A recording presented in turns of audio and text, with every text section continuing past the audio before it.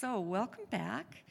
At our last podcast, Dr. Mike McBride gave us some very helpful, practical ways of coping with the stress of dealing with the isolation and social distancing of the coronavirus, the worries that we have, and how to deal with that stress.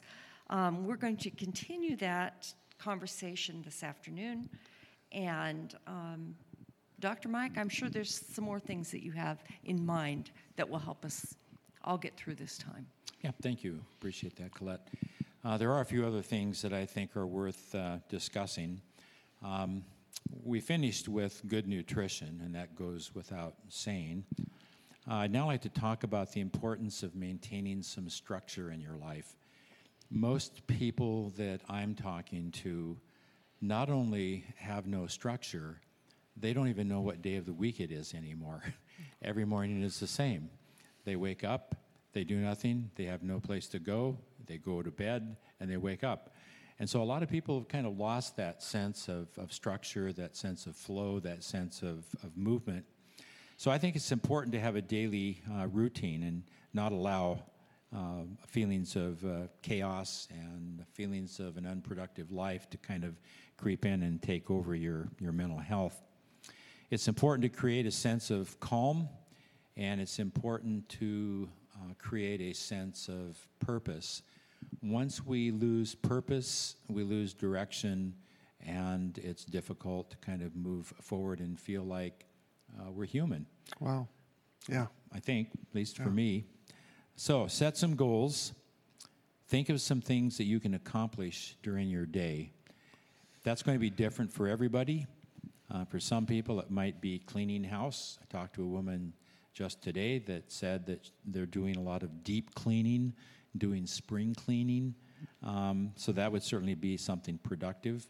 My wife is an excellent cook and loves to cook, and she has been spending a lot of time cooking this recipe and that recipe and something she sees on the Food Channel or she gets online, and it's not It's helping. too bad you can't invite us to your house. This is social distancing time.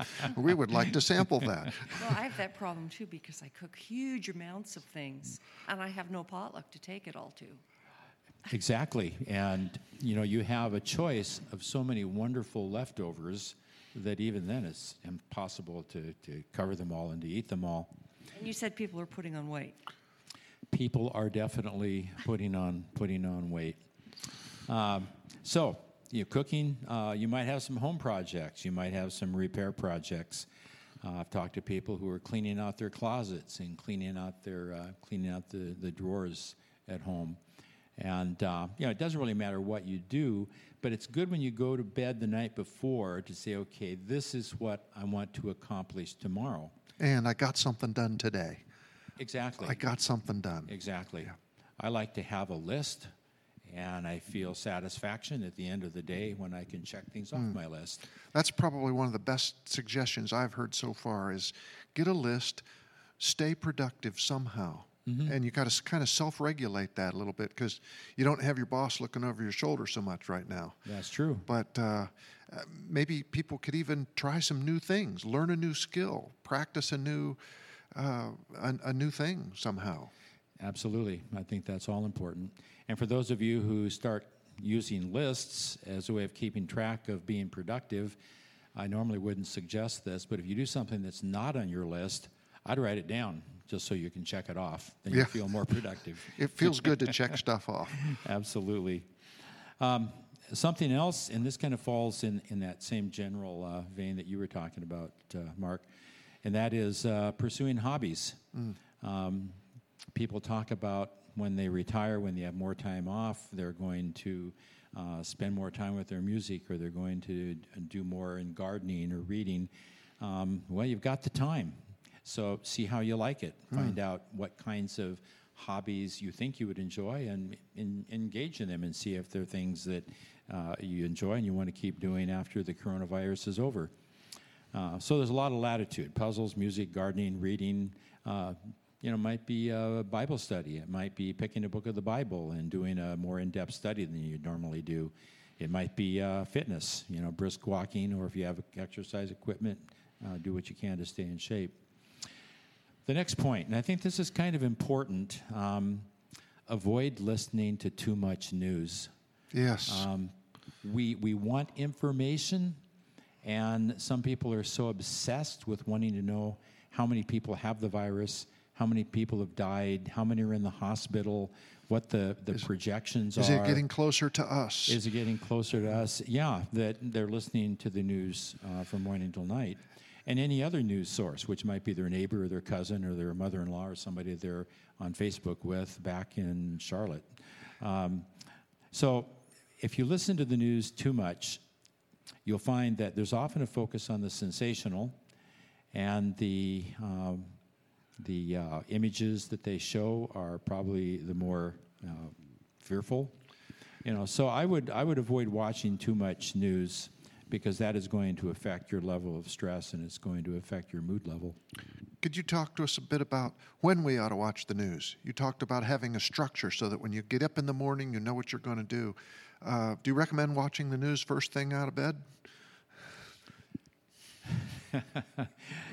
I don't know. I do remember reading once that if you're having any problems with anxiety or depression, don't watch any news for a month. Yeah. Now, for some people, that would just be further social isolation. But if you restrict yourself to 1 or 2 times during the day where you'll sit down and watch and catch up, that probably would be okay. But I think people get kind of this obsessive-compulsive thing going where, the first thing they do when they wake up in the morning is turn on the television and listen to their favorite channel, their favorite commentators. Not always a good thing from a mental health perspective. Okay, good. Thank you. The next suggestion I'd make is related to our discussion a moment ago about learned helplessness. I think that when people are able to turn around and move in one direction, to do something different, that helps them get out of that state or that feeling of helplessness.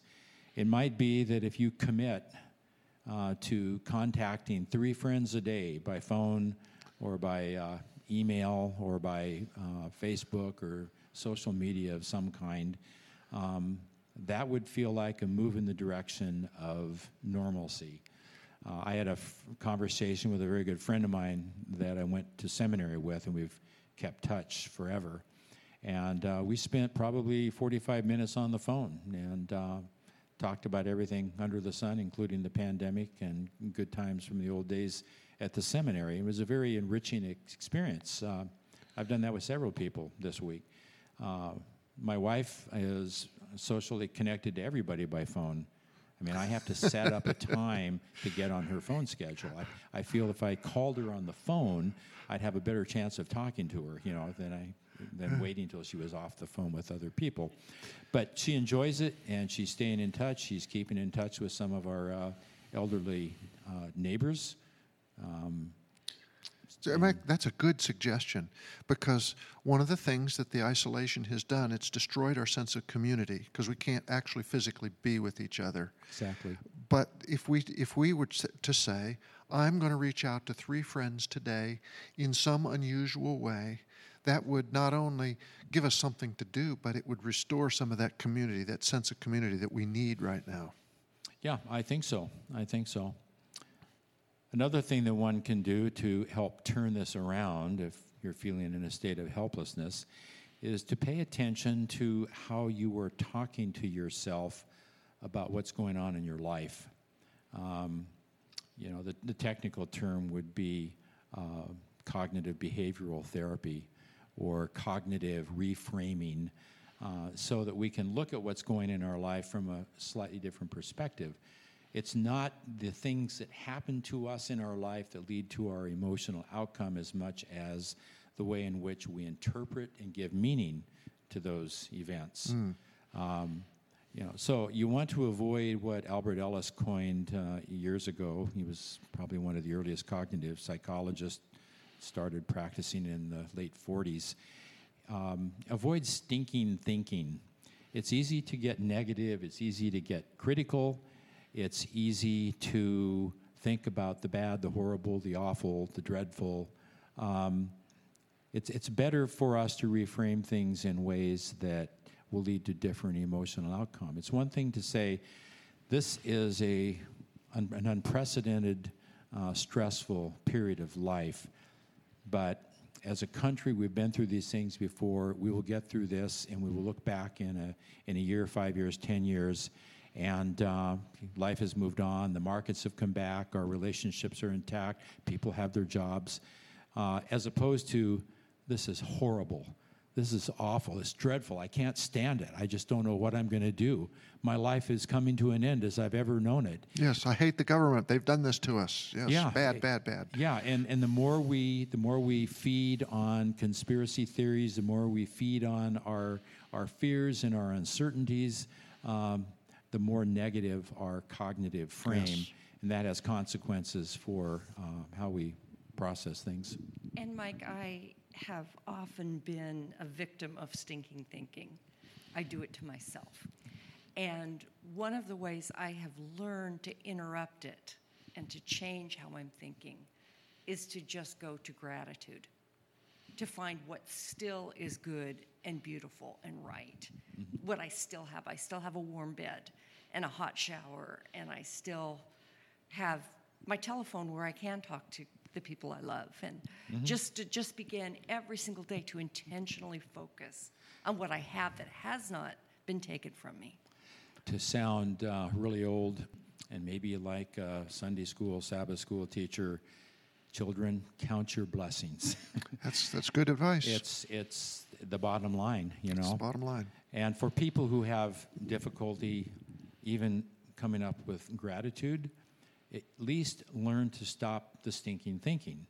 And you can engage in thought-stopping techniques that I think are quite helpful. One of them would be to place a rubber band around your wrist, and then whenever you are engaging in thinking and using language that you know is going to be emotionally destructive, you snap that rubber band. Not so hard that you turn your wrist into hamburger patty meat, but you want it to sting because it's an aversive technique, aversive reinforcement technique. When it stings, it reminds you, I need to change my thinking. I need to do something different. You might want to get up and walk around the house, go get a glass of water, pick up a magazine and read an article, but just stop the thinking. Another one is to do some serial sevens, which is counting backwards from 7 or from 100 by sevens. If you have trouble with that, do it by 5s. If you have real trouble with math, I can't do it 2s. forwards by 7s, and you want me to do it backwards? Then count backwards by 1s. I had a college math professor as a patient once, and he had a lot of obsessive-compulsive disorder. And he ended up counting backwards from 1,000 by, I think it was 2,345s. Oh, good grief. That's what it took, but when he did it, he didn't think about his negative thoughts.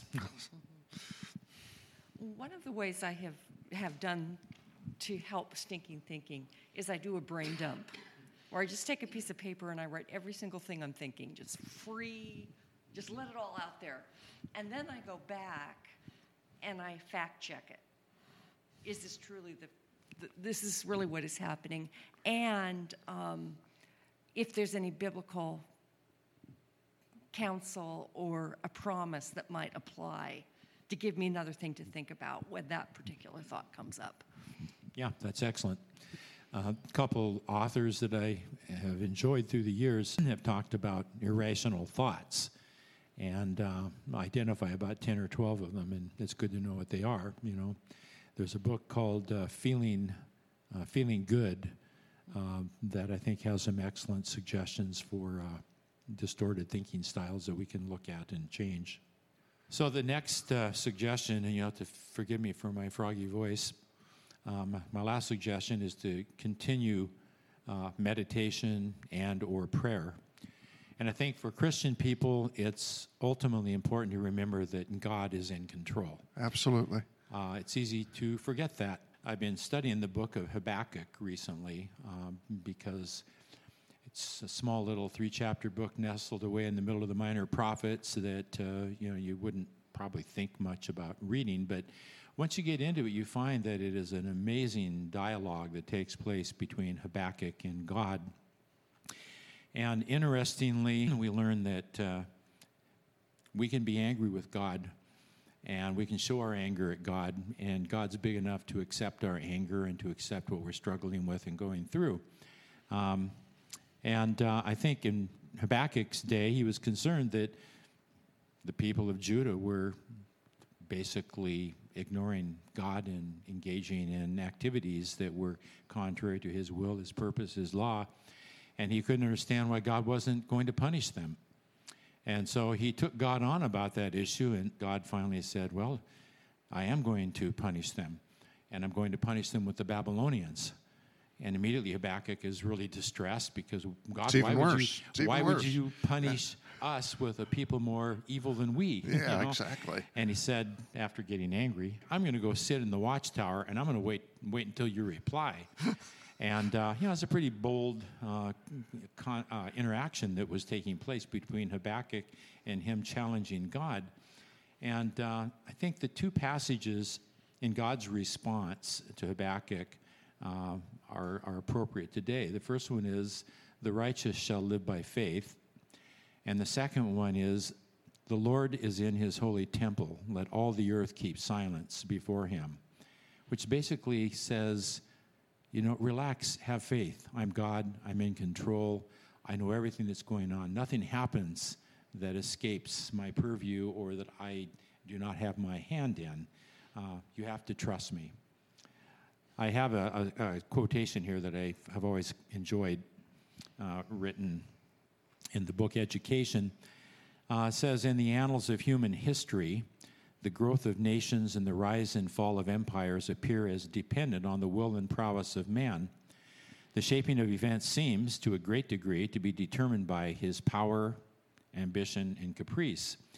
But in the Word of God, the curtain is drawn aside, and we behold behind and above and through all the play and counterplay of human interests, power, and passions, the agencies of the all-merciful one silently, patiently working out the counsel of his own will.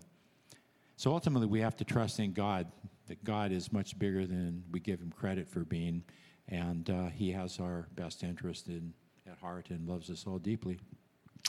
Very good. Mike, thank you for those suggestions. 9 of them, I think, as I counted, and we appreciate your being here. Now, we're going to come back with one more podcast, and that will be a question and answer session.